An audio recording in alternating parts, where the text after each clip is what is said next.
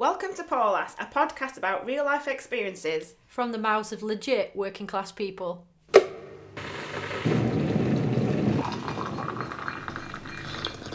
Welcome back to yet another episode of Paulass. So today is a bit different than usual.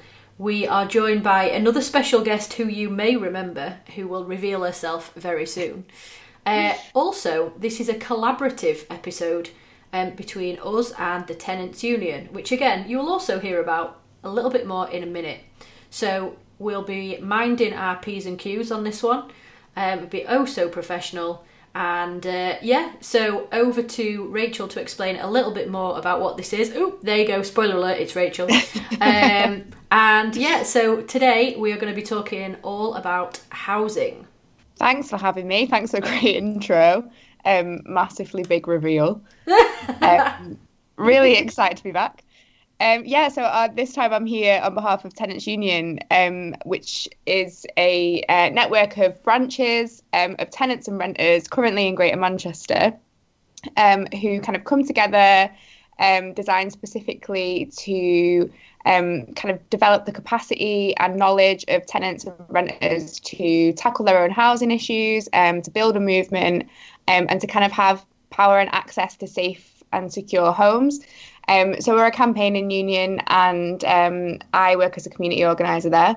And I am employed on a project that is the Renters Manifesto, which concentrates on creating a network of branches across Greater Manchester to come together and produce a manifesto of kind of policy ideas or things to campaign around housing in Greater Manchester.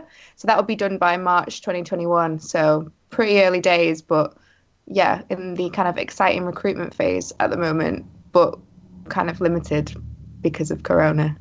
So pesky Corona. We've decided to make this exciting podcast series and webinar series instead, which is a way for us to engage on lots of the different wider social inequalities that intersect with housing. And kind of be part of a wider conversation and invite tenants and renters to be a part of that. Those who listened to the last episode, you will have had a bit of an intro to what unions are. If not, shame if you haven't listened to it. But for those who haven't, yes, shame, but also we probably just need to do a little bit of an intro. So, Rachel, can you break down for us what it means to, be part of the Renters Union, please? Yeah, so when you become a part of Tenants Union UK, we help facilitate your creation of a local branch. So what that means is that it's a group of people in your local area. You probably meet at each other's houses or a specific kind of local community centre, and we will help facilitate you to kind of develop the leadership and the capacity to work together to campaign on housing related issues in your area. So because we've got kind of an established brand, also having our kind of brand or logo or work behind you, maybe when speaking to the council, for example, or speaking to kind of other officials, we will help with stuff like that. So basically, it's a lot of it is about solidarity. I think that is basically what unions are founded on. We just kind of want to transform unjust housing policies and practices that are going on. So the work is kind of grounded in the conviction that tenants and renters must be active participants in the transformation of their own lives, basically. That sometimes, not sometimes, all the time, we know that, particularly for working class communities, that people make decisions about their lives that have quite negative consequences and impacts, and actually they aren't consulted, or if they are, then it's in a really tokenistic way. So being part of a union kind of gives you back some control, I think, and some autonomy in kind of creating the environment that you would like to see. So, yeah, as I said, the reason that we created this kind of podcast and webinar series is to explore more of the intersections of wider social inequality and how that they're a cause and a symptom of a broken housing system. And I think that really interestingly, I find it really interesting, I don't know about other people, of where the kind of class and housing association comes from, particularly in a personal perspective. I'm from a massive council estate, and that's really important to me, and it's really important to my identity. And I think that housing and class have always been interlinked in that way, and I'm really interested in what people think around displacement and how people's identity is kind of created around the physical place that they live in. And yeah, and as I said before, the decisions about them about housing in particular are made far removed from people's lives who live on estates or whatever. Yeah, I think we've all spoken to each other and in general a lot about housing estate, and I think we did a zine a long time ago that was Neighbourhood and Community, which I think featured a lot of stuff about housing as well. And it was like you were saying there, Rachel, about how it isn't just where somebody lives, like it is part of your identity, which I know we've discussed a lot about, and it is part of like a community as well. So it isn't just simply where you live or anything like that. Yeah, and I think one of the big sort of intersections, I guess, of class and housing is it really shapes your identity if you feel like you could be simply moved at any time. And this idea that you are almost a commodity that can be moved by somebody else when they want you to be moved, where they want you to move to, as if you are a problem. And I think growing up with that sort of overview and that risk and that threat, especially, you know, in a world where if you don't have the rent or, you know, you can't keep up with other debts, you might have debtors, etc. I think having that as, you know, part of your identity and a part of a fear, you know, that you have growing up, you know, housing becomes this thing that you don't feel like is yours. You know, you need to grow up feeling safe, and you know, you have first of all the initial thing of being safe in your house. Does it feel like yours? And then the second thing of, if you are put in an environment that you didn't choose, do you feel safe there as well? You know, do you know your neighbours, or is it a constant state of flux? I think that's a big intersection really of class and housing as well.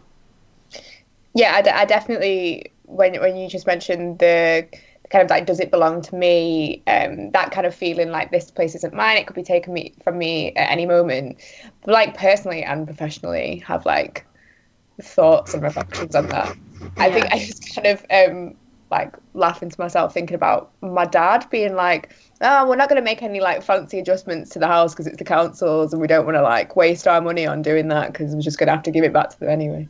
So just kind of like not putting all of your effort into kind of making your like living space the most exciting place to be because you know that it doesn't belong to you is quite like a weird feeling.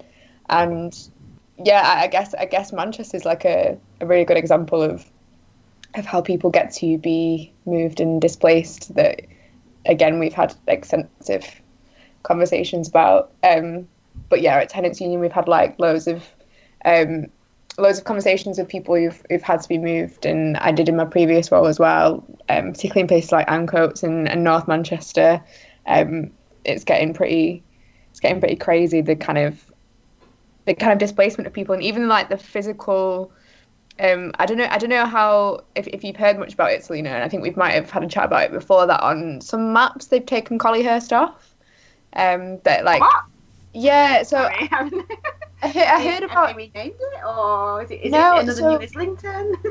They've not made it New Islington. I think they've extended it to be part of Ancoats. I'm not quite sure what place it comes under, but a few years ago I met a group of kind of like elderly residents of Collyhurst who grew up in Collyhurst, who were like going into schools because they were quite like rightly annoyed that new maps of Manchester didn't have Collyhurst on, almost as if like that whole history had been erased, and they were going to like primary schools to talk about the history of Collyhurst and stuff. Wow. About the Moncolly Chippy? Can't be called the Moncolly Chippy, there's no Monsell or Collyhurst.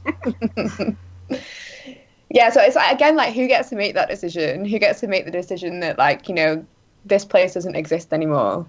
When actually that's fundamental to someone's identity. Like, someone like this group of people who feel it's so important to them that they should go into schools to talk about it.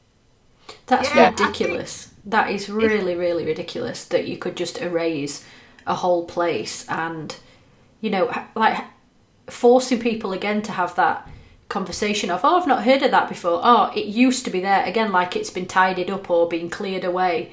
And, you know, again, how does that make you feel as a person? Because I think, it's weird because I feel like South Manchester's been having this for a very, very long time, and it's spreading out into other areas like Levenshulme's its next big target of gentrification. But living in North Manchester, I've lived in North Manchester pretty much all my life, and I've seen it happen in places where I used to live, but where I'm currently living, I feel like it's not going to happen to me. It's going to take a long time for that to happen. But I see it happening in like communities, neighbourhoods around me, and it is this weird thing of like it does feel like people are just moving in and taking over and moving people on. And where do these people go? Like I said, it is like where people live. It's a community. It's a sense of identity, and you can't just move them from one area to another and be like, that's fine. Because it's not. I know people who didn't even know that North Manchester exists. They've never even heard of areas in North Manchester. They're like, where's that? It's so far away. I'm like, it's literally 10 minutes down the road. And to think, it's that idea that people can just be moved around as if where they've laid their roots doesn't have any meaning or doesn't really matter. Yeah, I don't know. No, it's gross. You know, who has the right to tell somebody that, okay, now you're going to go there and your kids are going to have to be uprooted from school and, you know, you're going to have loads of costs associated with setting up in a new house, or you're going to lose all the money that you spent on the current house that you had, or anything like that. And it ties back into that, doesn't it, of if you put time and effort into your place, that it could be taken away. Then you've got the two sides of it. So like your dad said, there's sort of no point in making it to that standard because it's theirs, but also what if you have as well? What if you've put a lot of money into it, especially like long-term ones, you know, and it might be that just at some point a whole estate gets signed on to, you know, some development project, and then all of a sudden everything shifts. Like, you know, older people, for example, who've been in that house, they've brought the kids up in that house, you know, they've got all these memories, and then that's it, right? Okay, then it doesn't matter about your individual story. You are a person in a box that we have decided you are not allowed to be in that box anymore, and it's as simple as that. Yeah, we kind of seen it in Rochdale. There's a branch of Tenants Union in Rochdale, and they are demolishing the Lower Phalange estate and the Seven Sisters tower blocks. And I think, you know, I'm not saying, or we're not saying, that communities don't need, you know, investment for their physical infrastructure or like maybe some like regeneration, but you can do regeneration without affecting people's, like you said, affecting people's lives in having to uproot them. So I think the problem is also the uncertainty that people are having to face of being like, well, where am I going to live next? Like you said, Selena, like there'll be people in South Manchester that like have never been to North Manchester in their life, and it's like, I mean, one, I'm not surprised because you'd have to get like 4 buses, but also like places are completely different worlds to people, and like, it's crazy to think that. That's definitely what you were saying. It's that whole people like, but regeneration, you know, like when you say somewhere's being gentrified, and it's like, we're not saying you should, because there's so many like inner cities and small towns in the UK that need investment, they need looking after, but there's putting money into something that is going to benefit the people that are already there, and then there's putting money into something that's going to push those people out. For example, Ancoats, I grew up in Miles Platting. If you go to Ancoats now, it was just like, there wasn't much there. There was some old mills, there was some houses, there was a retail park, there was a dirty canal, and now it has got all these like amazing fancy little shops and things like that, but it's like, they're great, but and you've invested it and it looks better, but is this for the people that are already there that have lived there for many years, or is it not? And I think the answer is not. And that is something that I'm seeing in Levenshulme, little shops popping up, and everyone's like, this is great. I'm like, but these are outpricing. These are places that the people who live in these communities cannot afford to shop in. So how is this benefiting those communities if it's just making them feel like they're not welcome? And I think that's what happens often. And that's what gets me annoyed. Yeah, no, I think I can't remember where I read it, that there was an article by somebody from London, basically, who was told that they should move to Manchester and that Levenshulme was the new Hackney of the North.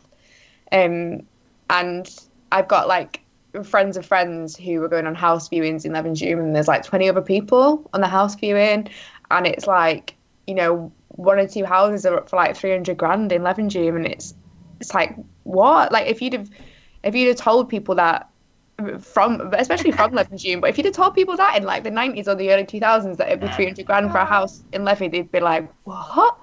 I think another big worry of mine as well is these areas. So these areas are usually areas where houses are cheap, which usually they are either bought by landlords to rent out to students because that's easy money. Yeah. They're also in areas that are really close to communities that are kind of ethnic minorities and people of colour. So, for example, Levenshulme right next door to Longsight. That's where my family have lived since the 1950s. It's got a huge Asian and Caribbean community there. And it's kind of like, are they going to eventually get squashed out by places either side, like kind of gentrifying them? It's the same with, like, you were saying, like, Collyhurst, and they want to build this huge thing from town to wherever.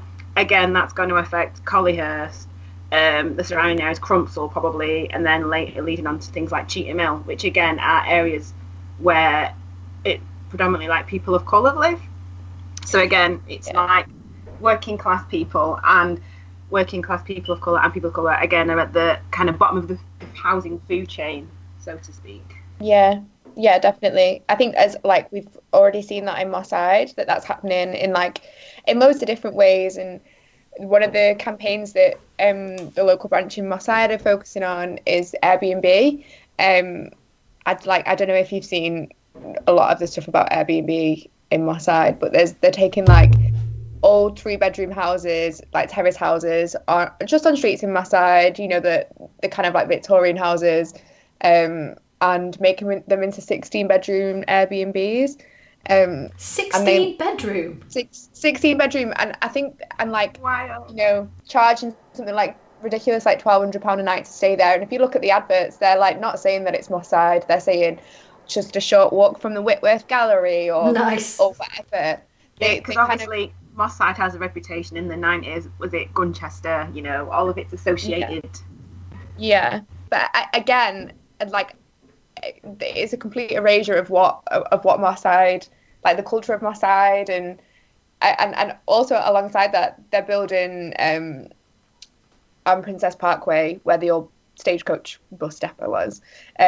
They're building lots of new flats, and I think I'm right in thinking that they've said that. So I think there's like little parts that they're like picking and choosing. They're changing the postcode boundaries, or they're changing like the ward boundaries and stuff. So it says that things that are actually in Moss Side are in Whalley Range, and yeah, just really like not just like, as you said, like really squashing communities, like particularly places like Longsight and Moss Side, which, you know, are really working class. That's already the university is moving out, pushing everyone away. Yeah, it's kind of whitewashing like areas that are so rooted in like their cultural identity, their working class identity, that, you know, a 16-bedroom Airbnb, who wants that?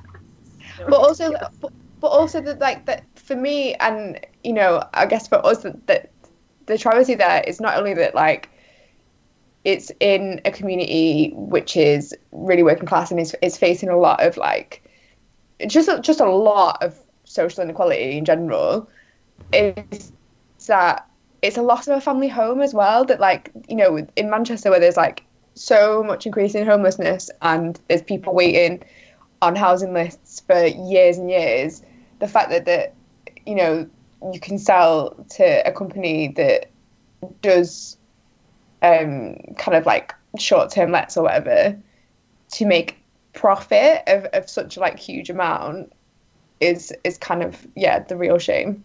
Yeah, I think what you saying that it's no coincidence that things like for whatever reason, the more inner city buildings, the expansion of Media City, people moving to the north because it's cheaper to buy than in London, that isn't a coincidence that the rise of homelessness in Manchester has it's shot through the roof. Happen when all these other things are happening, like you're saying, people buying up family homes.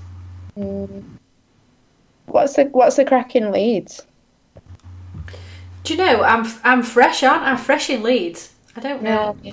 I tell you what I do know though, when I was on my rental journey recently trying to find this place, they were charging £850 pretty much standard to be 20-25 minutes outside of the city in like the hype sort of surrounding places, and they didn't even have enough room in the kitchens to have a fridge in. It was in the cellar.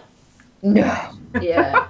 So, yeah, it's like pretty much standard, like 850 to get, you know, just that sort of distance outside of the city centre. So you might get like a house or like a bit of a yard or something.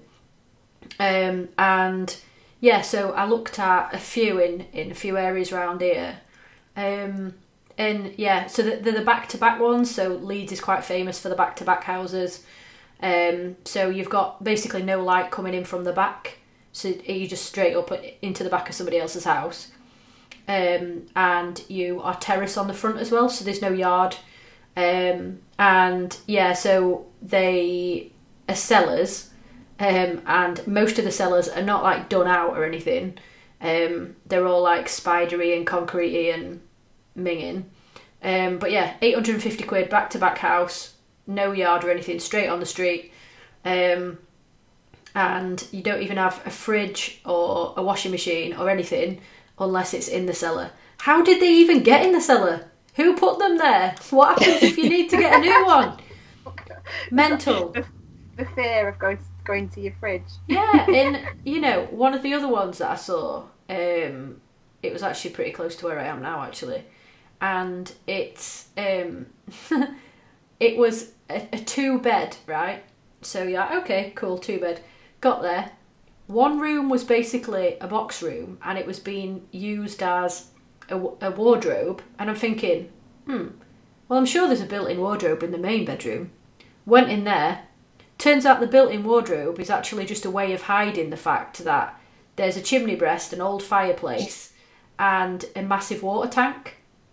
So if you opened what you thought was a wardrobe, it wasn't. It was just all this horrible mad shit behind it, like exposed bricks and manky shit. It wasn't actually a wardrobe.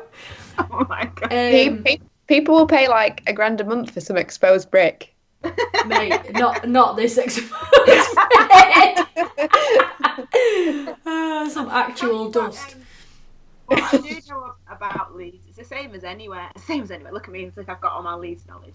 But I do know that like the area kind of where Carnival happens, so the Caribbean Carnival in Leeds, that area obviously is quite a predominantly black area because where Carnival happens. So slightly surrounding that, I think it's got those really I'm trying to pretend like I know when they were built and be like Edwardian. I don't know when houses were built. They're very old.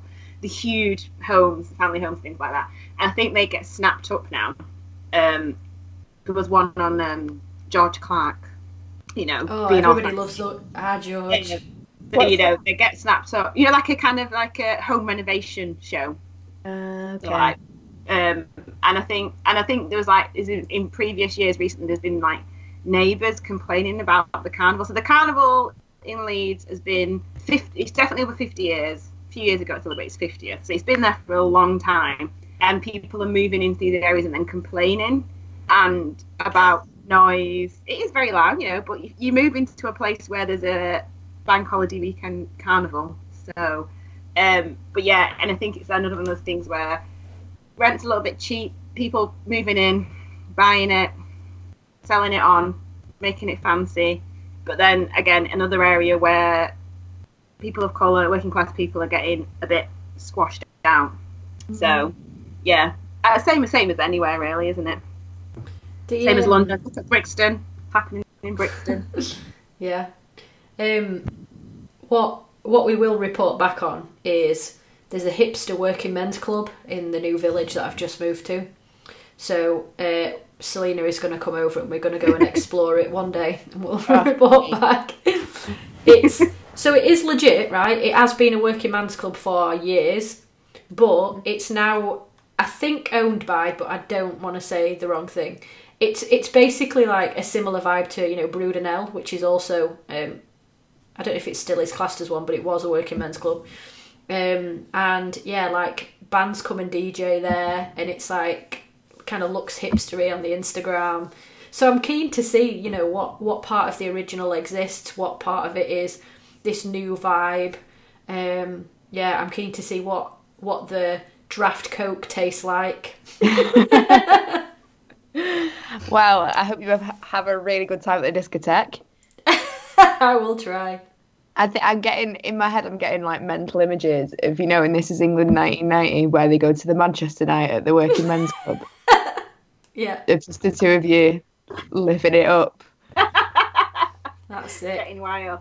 Or, it could be like any space that gets appropriated and taken over, and we'll turn up being like, hey, yeah, and then it'll just be full of lots of middle class people not letting us live our life.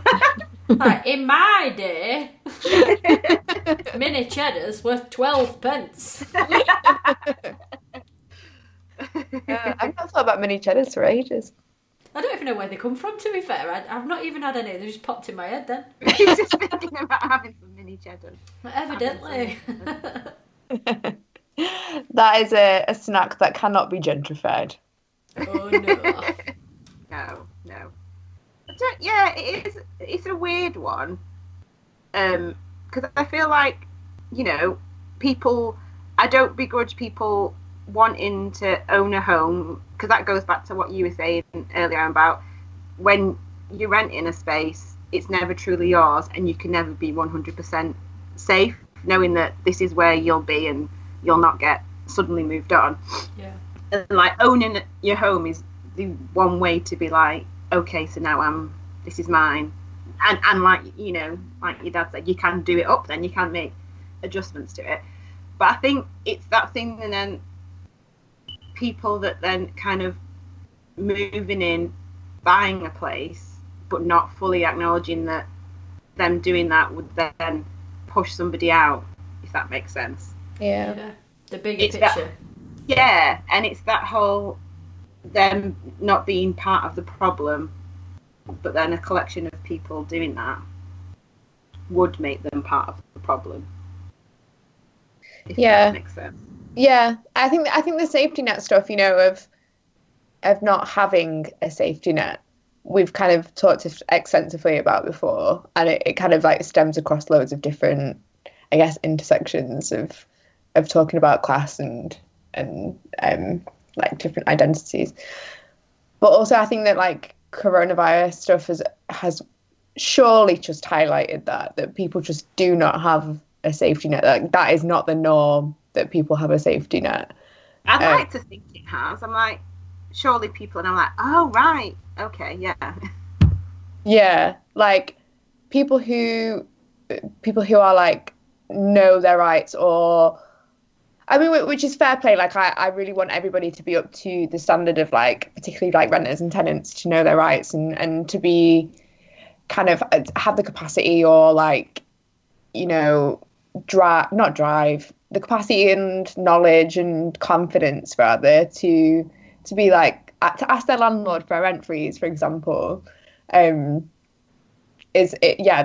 would love that, but it seems that like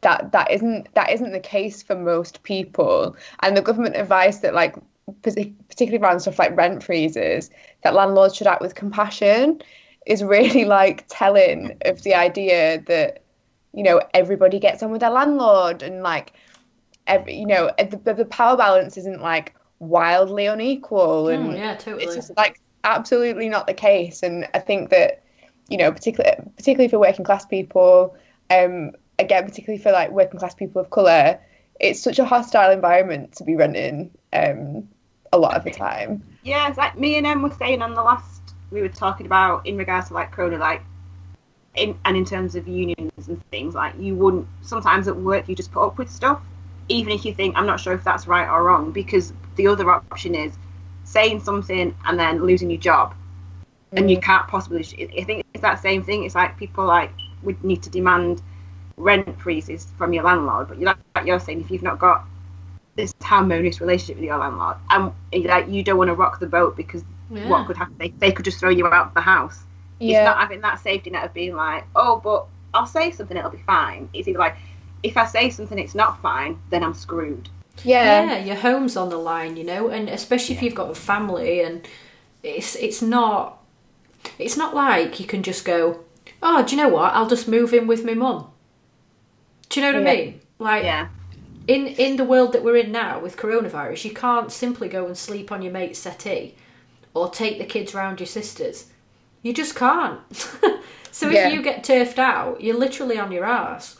And I think, you know, it's not like, all right, Dave, how's your mum, mate? Yeah, nice one anyway. Are you all right if I just don't pay me rent for 3 months? Like, it's not like that at all. And, you know, on the last episode as well, we talked about, you know, there's all these promises from the government. Yeah, but what about right now? What about today? What about the day that I've run out of money because I've had to spend extra money panic buying shit? Do you know what I mean? Like, what happens? What happens there? Like, you need the money in your bank today, or else you've actually just ruined your credit score. Because credit scoring's still happening. As far as I know, I've not seen anything to say otherwise. How do you navigate all that? That's very real stuff for people that, you know, government promises for, oh, we're talking about it at the moment, is not going to solve if you're already been turfed out. I think that like this, it's just, it's mad to think about that people didn't know that this was going on before coronavirus. I know that like we're talking about it in this context, but like we're pretty clued up in experiencing the kind of like the bad end of stuff like this in general.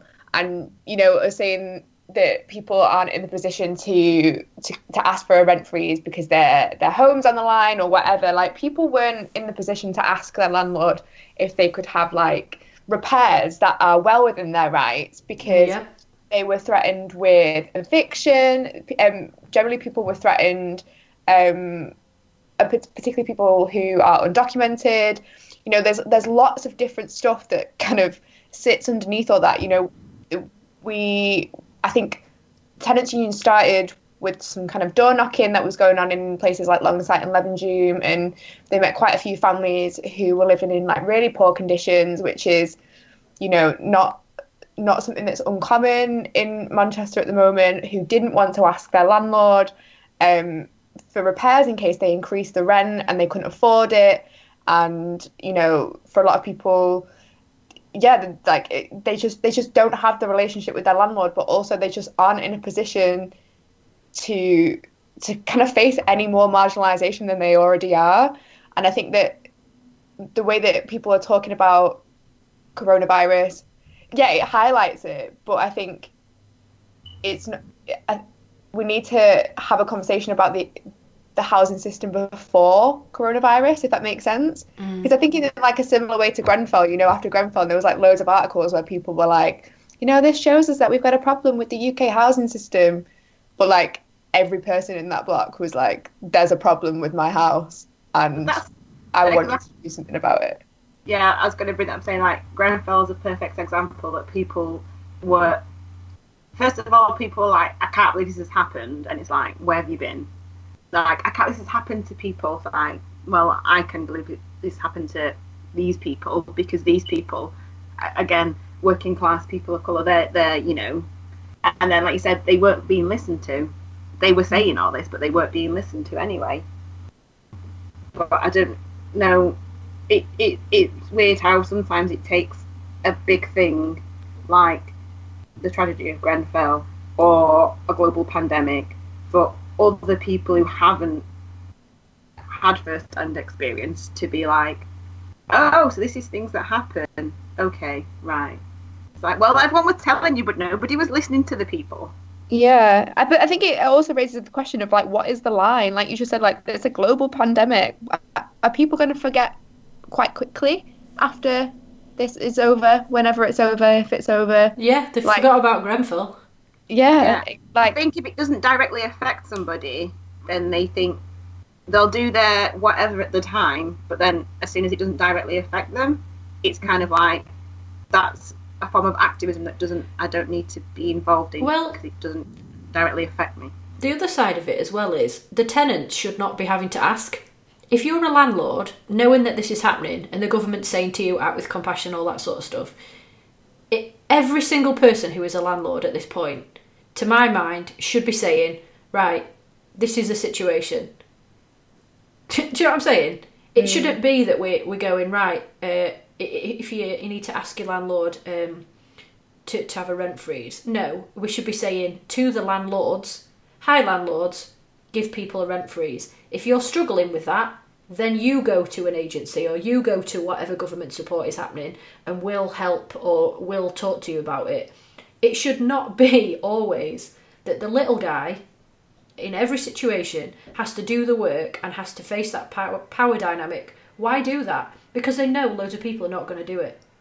Do you see what I'm saying? And there's no accountability for them landlords either. I think they're still seeing it as an income. Like, Oh, absolutely. you know, there's a huge loss of like people's income globally, and landlords seem to think that they don't fall into that. Like they're trying to make money off property, and you know, it's not like they're also following strict government guidelines. Like there are people that are still being evicted. I just think that like, I'm in complete agreement that it should be the other way around. But I think until then, like that probably highlights the importance of being part of unions, of being part of tenants unions, and like the kind of strength in numbers. If that like it is a big thing to ask your landlord for a rent freeze, like having the help of your community and people like you and other unions and you know, people who've got experience of it is really important. Yeah, for sure. And I think when you said there about having people, you know, like you and the strength in numbers and seeing it to be real people as well. I think, you know, we'll see sort of certain activist groups being, you know, looking into squatting and stuff like that. And there's a lot of people who that would just scare them completely. You know, the idea of squatting. And again, there's a safety and there's an association with your house being a safe place. I think there's the one side of things where it's really important to find out more about what your rights are and, you know, tenants union, etc., and finding out about all these other people that you can identify with and see yourself in and go, okay, that's my struggle as well. And then there's also just controlling that message of how, you know, it's not just we're hearing from the government that these things are happening, it's hearing from your communities and your people that there is a way to tackle this, or there is support that you can have, and there is some actual like tangible facts about, you know, what will happen to you if you can't pay your rent. You know, not this feeling of fear, and then things that seem to be, oh yeah, well, what you can do is you can just squat, from people who, quite frankly, are often not in the situation themselves or haven't experienced that themselves. Yeah. I think what you're saying about activist spaces, like, we know that activist spaces, or like, I'm using air quotes around activist. I know you can't see that. Nobody. They're just often very middle class white places and white spaces are there, and yeah, the importance of being in it, if that being run by, or that space being run by like your own community is really important. I think it's why, you know, organizations should really think strategically about like not parachuting into an area they don't know it. It's also like people don't trust you. Like I wouldn't trust, I mean, probably now I've got experience, but like when I was younger, like living in Wythenshawe, like people wouldn't have trusted an organisation to come in and be like, let me tell you about this. Like everyone would be like, who are you? And I think like all the mutual aid stuff has shown that working class people will self-organise, like regardless, that they always have, they always will. but I guess it's about like resource sharing and like knowledge sharing and kind of like extending people's capacity and supporting in that way. Like we like, especially like at Tenants Union, we wouldn't ever like want to go into a community and be like, this is what's right and this is what you need to do and like blah blah blah. Like yeah, I think that's a given to most people. I definitely think, because I feel like the kind of activist spaces I've been in recently, because I've been doing like working alongside lots of kind of migrant women's groups, women who've got like no recourse to public funds and things like that, and it kind of, for me, I went in there and I was like, oh, this is a space where I want to be, not like I want to come in and take over their space, but these were women who they are activists, they are fighting for like their own rights, but they definitely represented that kind of strength in numbers and having knowledge by sharing it with each other, and like sharing their stories and their journeys was all like, they liked going to these groups and these spaces because it made them feel like more empowered, and I feel like that's what a group should do. And they've all learned so much from each other, and I feel like it's definitely, you want a space or a group or a network that does that, as opposed to, like you say, somebody just coming in being like, this is what it is, this is what you need to do, we're here to tell you how your lives are going wrong and how to fix them. Well, it's that concept that, you know, we talked about when we first started Poor Lass. It's, you know, you go to events and then it's like this talk of like bringing a double-decker bus through an estate and try and recruit people, because, you know, these people don't know what to do, and they don't know that there are other things that they could be doing, or their own rights, or, you know, we need to tell them and free them. It's like this sort of approach, you know, like if you find yourself going into you know, a community space, or you're volunteering for a group, and at no point have you heard what the people actually want you to do, they should be saying to you, this is what we need, and you should be saying, okay, I'm listening, I have this resource and I can help, right? Or that's how it should be communicated. It definitely shouldn't be, we're here to save you, oh, by the way, can I just take a picture with you on my Instagram? Yeah. And I feel like I'm hoping that with whatever's going on with coronavirus, that it isn't. But we have seen like communities, but communities do that anyway, and I don't want it to have been like everyone is just doing it for the chufty badge. Okay, and then as soon as it's all over, everyone moves out, and then all these groups are then like, what do we do now? They told us they'd help us with this, or they, you know, I don't want that to happen. Yeah, it's about like authenticity and like what you're saying and creating authentic relationships with people, and like, yeah, no, I completely agree. I think that like the conversation that, you know, that we're having around, it's really good to see mutual aid groups, and it's really like, you know, as we've said, that like solidarity is really important, but also like on the other side of it, it's really exposed people who are like willing to talk to the police about people that they see outside, or like are getting really angry, or like I saw on Facebook that, you know, there's like bin bags outside our house, and somebody took a picture of it and put it on Facebook, and people were commenting on it saying that we were subhuman scum, and like I know it was wild, but like I think it's also kind of highlighted that people at any point can like drop that solidarity part if they feel that they're like threatened in any way.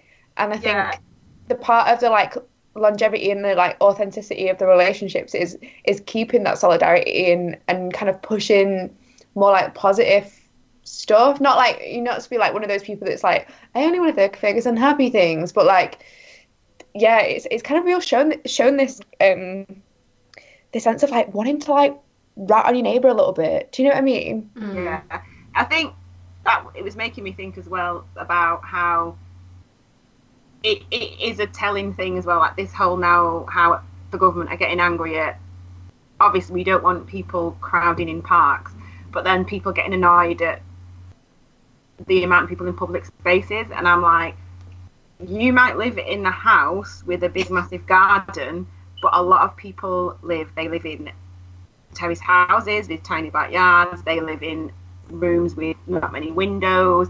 They live in tower blocks. Not everybody has access to these outdoor spaces, and I think that's, again, it's kind of that thing where people turn around being like, it's all these people.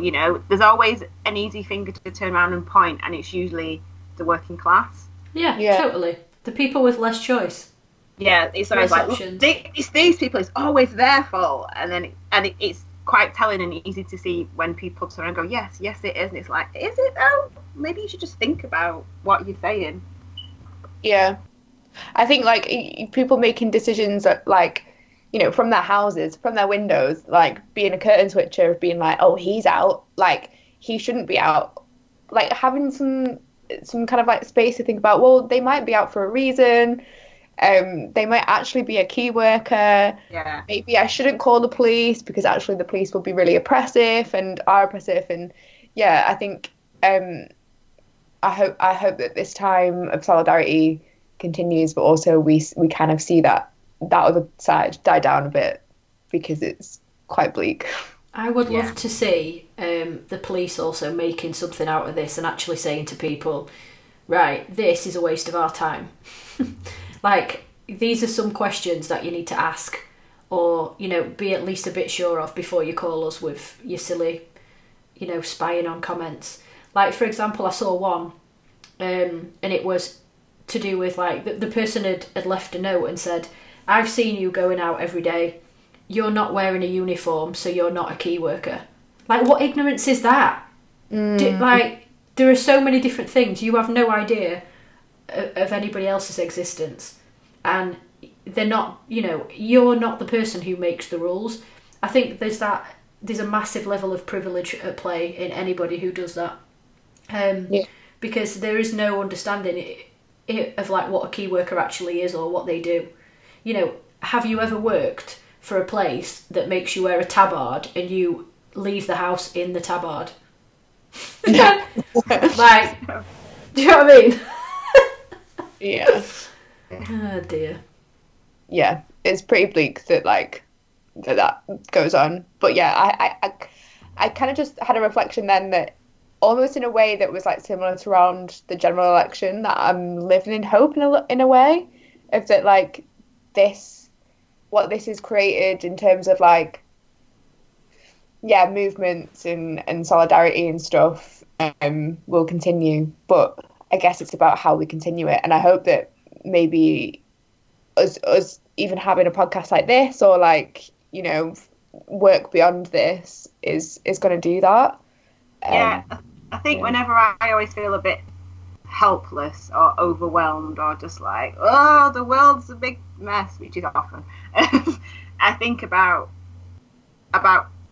grassroots kind of stuff and communities and people, and then if I think about that, I think about it more on a smaller scale, and I think about all the good that people do within their communities and for the right reasons, then it makes me feel a bit better.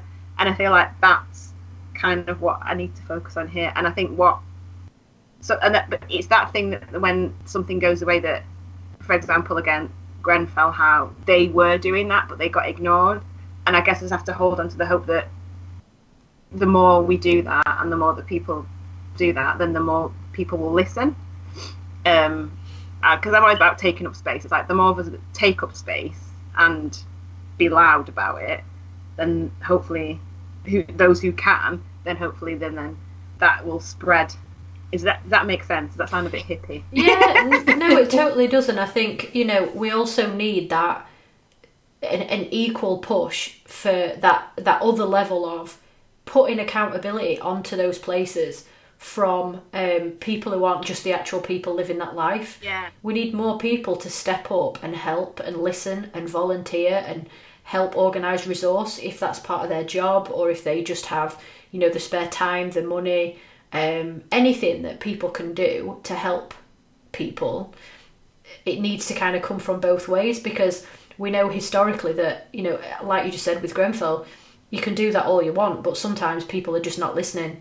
how can we affect the other side of like almost like influencers, but if influencers was a nicer situation, like, you know, rather than having Chris Martin sing over YouTube with Gary Barlow or some kind of situation like that, you know.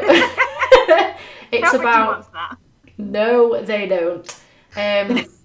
You know, how can we get more push from? And I think generally speaking, it does happen more. You do see people of a lot more influence and reach getting involved in this stuff, but really not enough. Not in a way that is actually listening to what the people want. You know, and representing people and saying, do you know what? I met with these people today, and this is what's happening. This is what they need. Who can help? You know, this food bank has literally ran out today. Who can help this? It takes 2 seconds to repost something. So I think it needs to be both as well. And people who are listening to this, if you feel you have the resource spare, have a think about how, you know, you can help. Whether it's just sharing a post, or donating something, or just having a conversation with someone who makes a stupid comment about people out of their window. You know, how can we all help? Yeah, it's like if you're in a position to be shouting and sharing rent freeze, nobody don't pay your rent, let's have a rent strike. But Yeah. that's because you're in a comfortable position, or you know, then maybe instead of stop and think and look into how that might not be possible for some people, and in ways that you could help those people. Yeah, or encourage them to join a tenants union. There you go. Yes. So on that note, Rachel, how do people go about it? What's the sort of next steps? If you go on the website, which I believe is tenantsunion.co.uk, you can sign up to volunteer. We've got, it's tenantsunion.org.uk. Sorry, I am rubbish. There's a section on how you can join, and you can email. So you can email me, which is Rachel, RACHAEL, at tenantsunion.org.uk. But yeah, basically you can drop us an email. You can sign up on the website.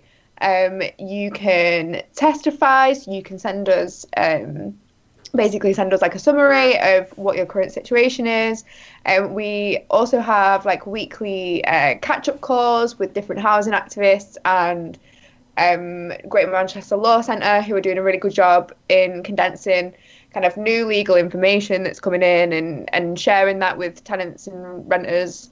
So yeah, there's loads of different ways that you can get involved, but if you want to become a member, it's via the website, which I think is fairly easy to navigate, but if not, give me a message and yeah, I can help you out. So is there opportunities to volunteer? Yeah, so there's opportunities to volunteer beyond COVID-19, but yeah, at the moment we've got some COVID-19 volunteering positions available. So we're kind of, our work stream at the moment is focused on 3 different areas. One is digital organising, so that's kind of organising tenants and renters, kind of updating on legal advice, thinking about campaigns that we can do at the moment, particularly stuff around like rent freezes, stop evictions, like things like that. We have advice assemblies, which I guess is kind of similar to things that we've been talking about in this podcast. That's really a collection of tenants and renters giving advice to each other, much more like solidarity based and knowledge sharing and leadership building amongst each other. And then there's the webinar and podcast series, of which this is the first. Yeah, so I think that this is the stuff that I'm working on at the moment. And I think that broadly, like, it's important that we focus on how housing, as I said, intersects with lots of different social inequalities, and how we focus on how the housing system wasn't designed with people in mind prior to this, and that we really put tenants and renters at the heart of what we're trying to do, and also that we encourage people to be involved who may have been put off, who may think that potentially we could have been one of those organisations that we were talking about who kind of parachute into communities, but that's definitely not at all what it is. So yeah, I think I would encourage people to be a part of a tenants union, in general anyway, because I think if you are somebody who, who is worried about contacting your landlord or just want to know like your rights or anything along those lines, then you can reach out to us and we can also connect you to people in your area. I think like we were saying on the last episode, with any union, it is just that thing where sometimes you just don't know. Yeah. You're right, so you don't know if something is wrong or right, and I think it is so good just to have that, what they call like back pocket knowledge. Yeah, definitely. If somebody tells you something's one way and they've got the kind of, in the terms of the power structure, they are the ones holding the power, you're just going to say, yeah, okay. Yeah. And you're like, yeah, that must be right. So I think it's good just to know where you stand. Totally. And Rachel, what are the other things to expect from your series? So I'm going to do some stuff around policing, how the introduction of the new police powers are going to have a negative impact on working class communities and communities of colour. I'm going to do some stuff around young people as community leaders during COVID-19. I'm going to do some stuff around disability and chronic illnesses and art. This is just off the top of my head. I'm going to do stuff with Roxy from Kids of Colour. Hi, Roxy, if you're listening. Yeah, so there's going to be quite a few different things. Maybe I'll publish a list that people can sign up to. But equally, if people have an idea or something that they're good at or, something that they're interested in and they want to do a podcast or a webinar with Tenants Union, then they can just give me a message and, we can arrange that. So where can people find you and all of this stuff? So where can people go for the links and things like that? Is there one social link or? So I haven't published the list yet, but I will do. I can write a blog post about it. But also if people want to get in contact with me, and I can give them kind of like an overview of what's coming up. But I can produce a calendar. This is the first one, so I'm getting some dates in at the moment. But will that be? I'll be on the website. On the website, yeah. Excellent. And as a reminder for people, what's the website again? It's tenantsunion.org.uk. So everyone can get the little pens and papers out and they can make a note, or you can type it into your mobile phone and you'll all be set, ready and waiting. Lovely. Well, was there anything else we wanted to talk about? No. Lovely. Well, there we go. You should all be in a union anyway. So be more Holly and join a union and then tell everybody to be in a union. And then also be more Rachel and focus on Tenants Union in particular. So yeah, thank you for joining us and thanks for letting us collaborate with you, because obviously this is a real, it has a massive overlap with class. And yeah, it's been great talking to you as ever. Thank you. Good, I've not got crumpets this time. Oh. No crisp sandwiches for you. No crisp sandwiches. Oh, I forgot about the crisp sandwiches as well. I also had my Burberry nails done last time. Damn it. Oh, you did. I am in a pink velour tracksuit this time. So I'm glad to hear it. Luxury. Living it up. Yeah. Awesome. Well, yeah, thanks and see you on the internet. Bye.